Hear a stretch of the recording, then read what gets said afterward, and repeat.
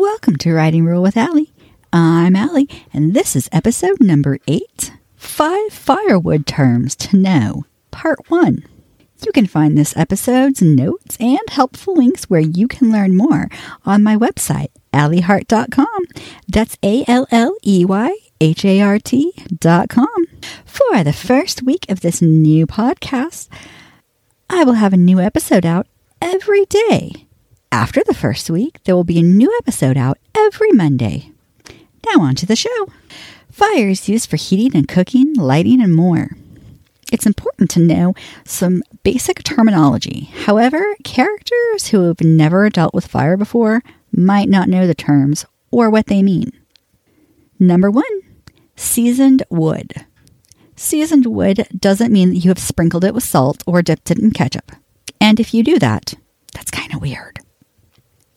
It does mean, however, that the wood has been left out for at least a year. This is to get as much moisture out of it as possible. Wet wood is harder to burn and can be almost impossible to light on fire from a single ignition point, such as an ember or even a lighter. So make sure that your character lets the wood age. Similar to wine, except we're not going to be drinking this one. We're going to light it on fire. Number 2, green wood. Green wood is the opposite of seasoned wood. This is the wood that your character has just cut and still has a lot of moisture in it. Not only is it harder to light on fire, it produces a lot of smoke. It also causes more buildup inside of the chimney than seasoned wood, which can lead to flue fires, also known as a chimney fire. This is one of the top 10 leading causes of fires within the U.S. I personally have had a home burn down from this.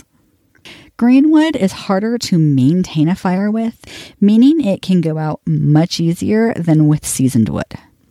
Number 3, bank the fire. Bank the fire means keeping the core heat of the fire going, usually overnight while you are sleeping.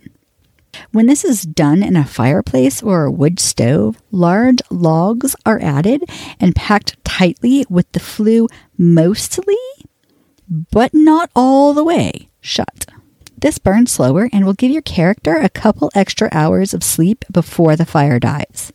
This is a big deal when temperatures are below freezing, especially if someone is easily susceptible to the cold, such as a young child or an elderly person.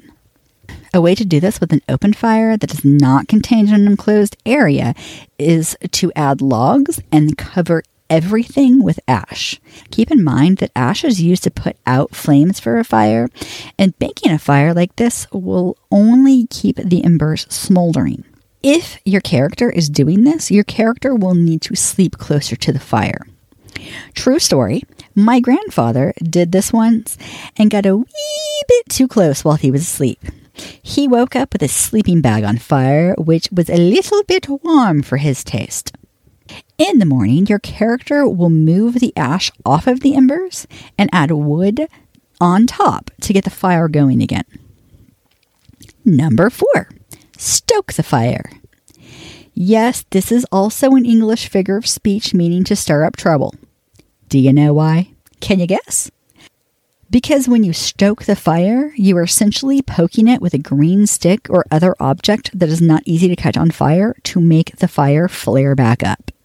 This can be because something wasn't burning well or the fire wasn't hot enough, or to make sure that the firewood about to go onto the fire has something hot enough to light it on fire. Although the figure of speech doesn't involve poking people with a stick, no matter how much your character is tempted to do it. Number 5, overnighter, or overnight log. Overnighter refers to a log that is larger than the average size log you would normally use. If they are using a wood stove or fireplace, the log needs to be able to fit into that when they are using it. It should be a slow-burning log.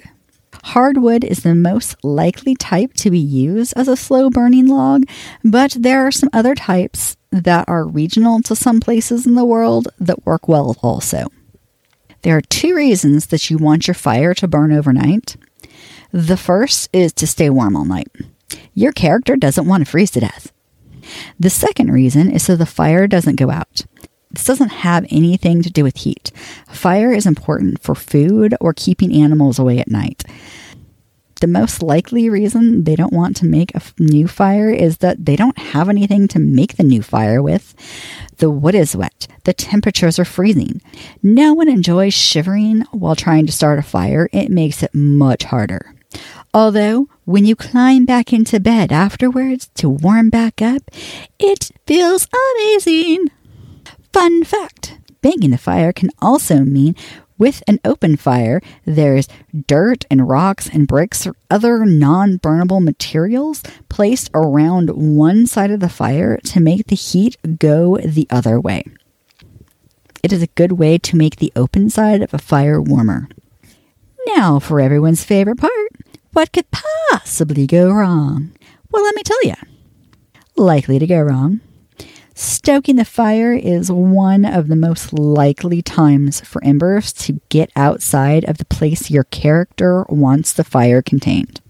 This can cause house fires and a whole lot more.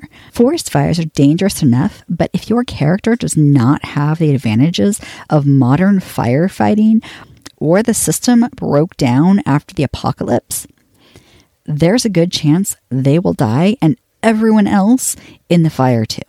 Also likely, the overnighter burns faster than the character expected and the fire dies in the night. This can happen to even the most experienced people. Possible to go wrong. If your character is too close to an ash-covered fire, they can easily catch themselves or their bedding on fire.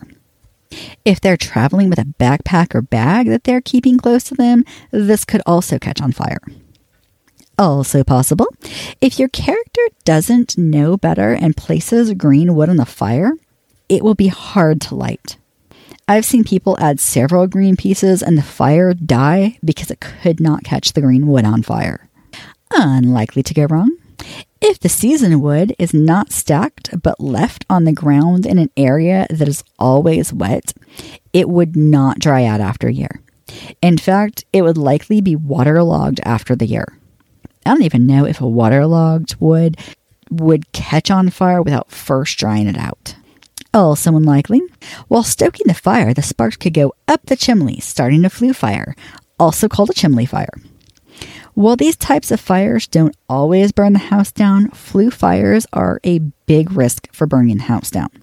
There is also the risk that it would damage the masonry holding the bricks together. That is a fire hazard for a later date.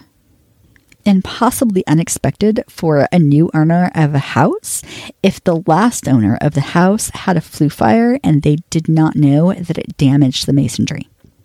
Improbable, but technically still within the realm of possibilities. Your character is stoking the fire and a twig or even a log comes out of the fire and burns someone. They would likely be stabbing the fire to make anything over the size of a twig jump out, but it is possible. Thanks for listening. For the show notes, or if you'd like to find some helpful links to learn more about this subject, you can find this on my website, alleyhart.com. That's ALLEYHART.com. Subscribe or follow for more episodes. A new episode comes out every Monday. Until then, happy wordsmithing!